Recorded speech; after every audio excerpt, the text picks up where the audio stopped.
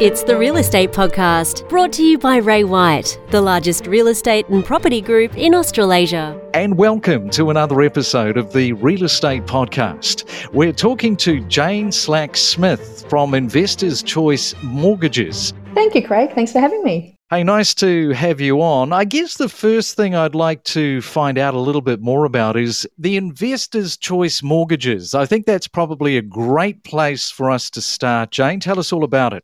Well, it is a great place to start because obviously finance is the vehicle that allows you to buy the properties, and properties are the vehicle that allow you to have your financial security. So it all works together beautifully. So just how much has this grown, and over what period of time, your Investors Choice Mortgages?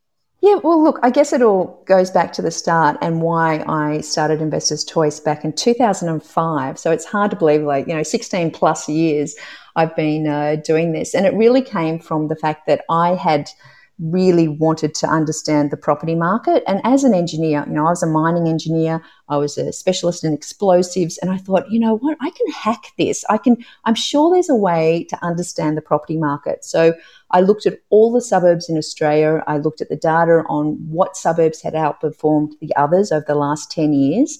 I then put in some low risk factors because I didn't want to get it wrong. So things like, percentage of renters, vacancy rates, and out of that popped a number of suburbs. So my husband and I started investing.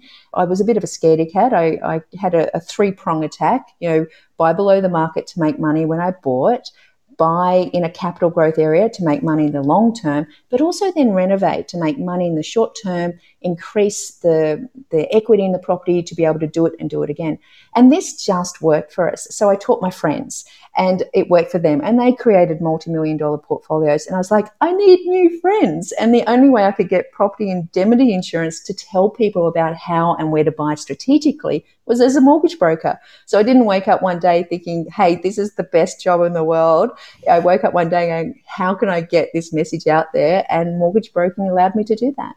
And what have you found over, let's say, the last 5-6 years? Because the market has changed so much, and particularly now where we've still got the pandemic going on, the way that the prices have escalated so rapidly. Yeah, it's a really interesting time. And, I'm a student of history, so I like looking to the past to help me predict the future.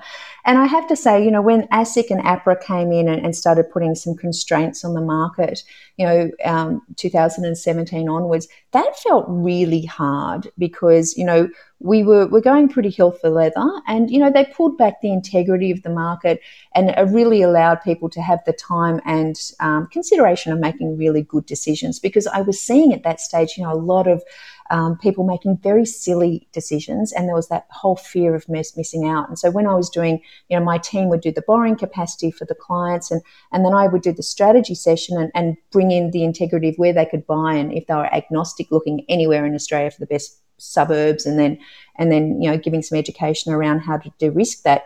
People were coming with, 1-bedroom units in the middle of a block of 2,000 of them. I was like, oh, this is not really going to get you the growth and the vision that you want. So a lot of the conversations turned around that really strategic where to buy and what to buy.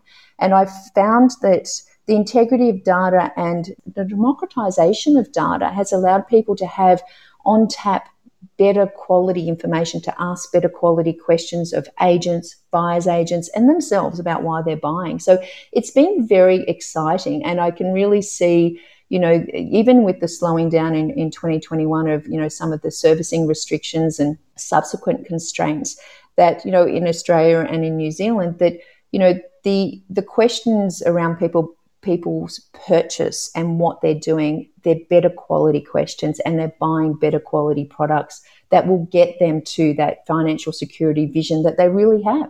And have you found that because all of this information, the data is so much more readily available now, have you found that that is obviously informing investors a hell of a lot more than what it used to? Are you finding that that is much more driven now towards their choices, their influences? They're much more skilled as an investor, but they need to take it to that next level somebody like you comes in thinking, well, this is great because they actually know a lot of the fundamentals, which makes my job to take them to the next level that much easier. Absolutely. And even something, Craig, just as simple of, I read people's fact finds all the time. It's like reading a story, and I'll read, I've bought in Logan, I've bought in Middlemount, I've bought, in Western Australia. And I'm like, oh, so you follow this commentator and you follow this commentator and this is the buyer's agent you've worked with. And I can read someone's portfolio and understand exactly what they're reading and who they're listening to.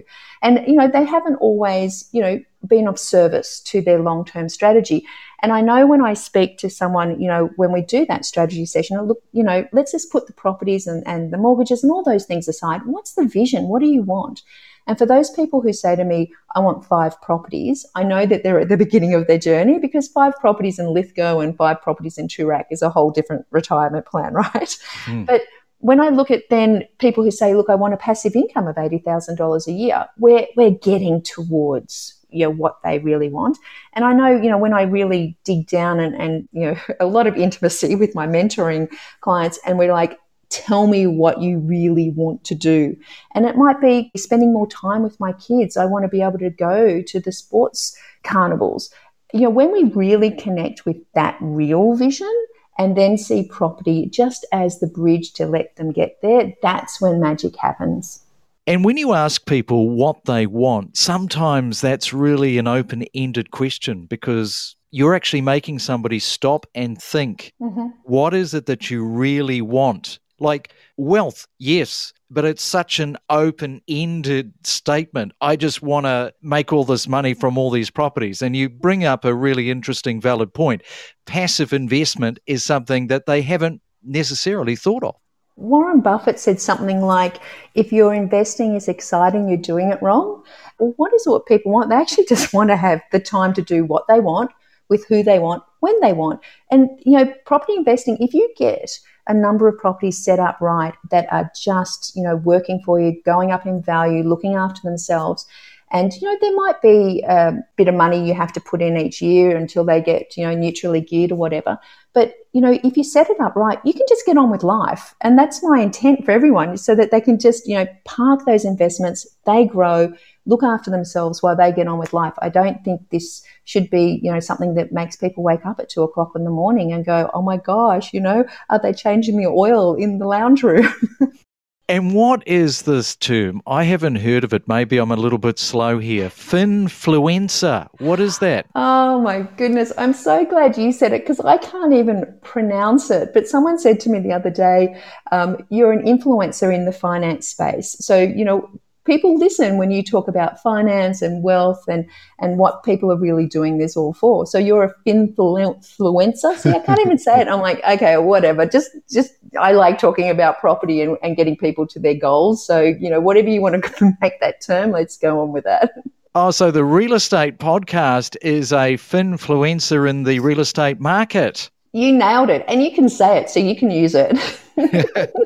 Hey, Jane, great to talk with you. We'll no doubt catch up at another time, and thanks for coming on to the Real Estate Podcast. Absolute pleasure. Thanks, Craig. We connect you to the best real estate information across Australia.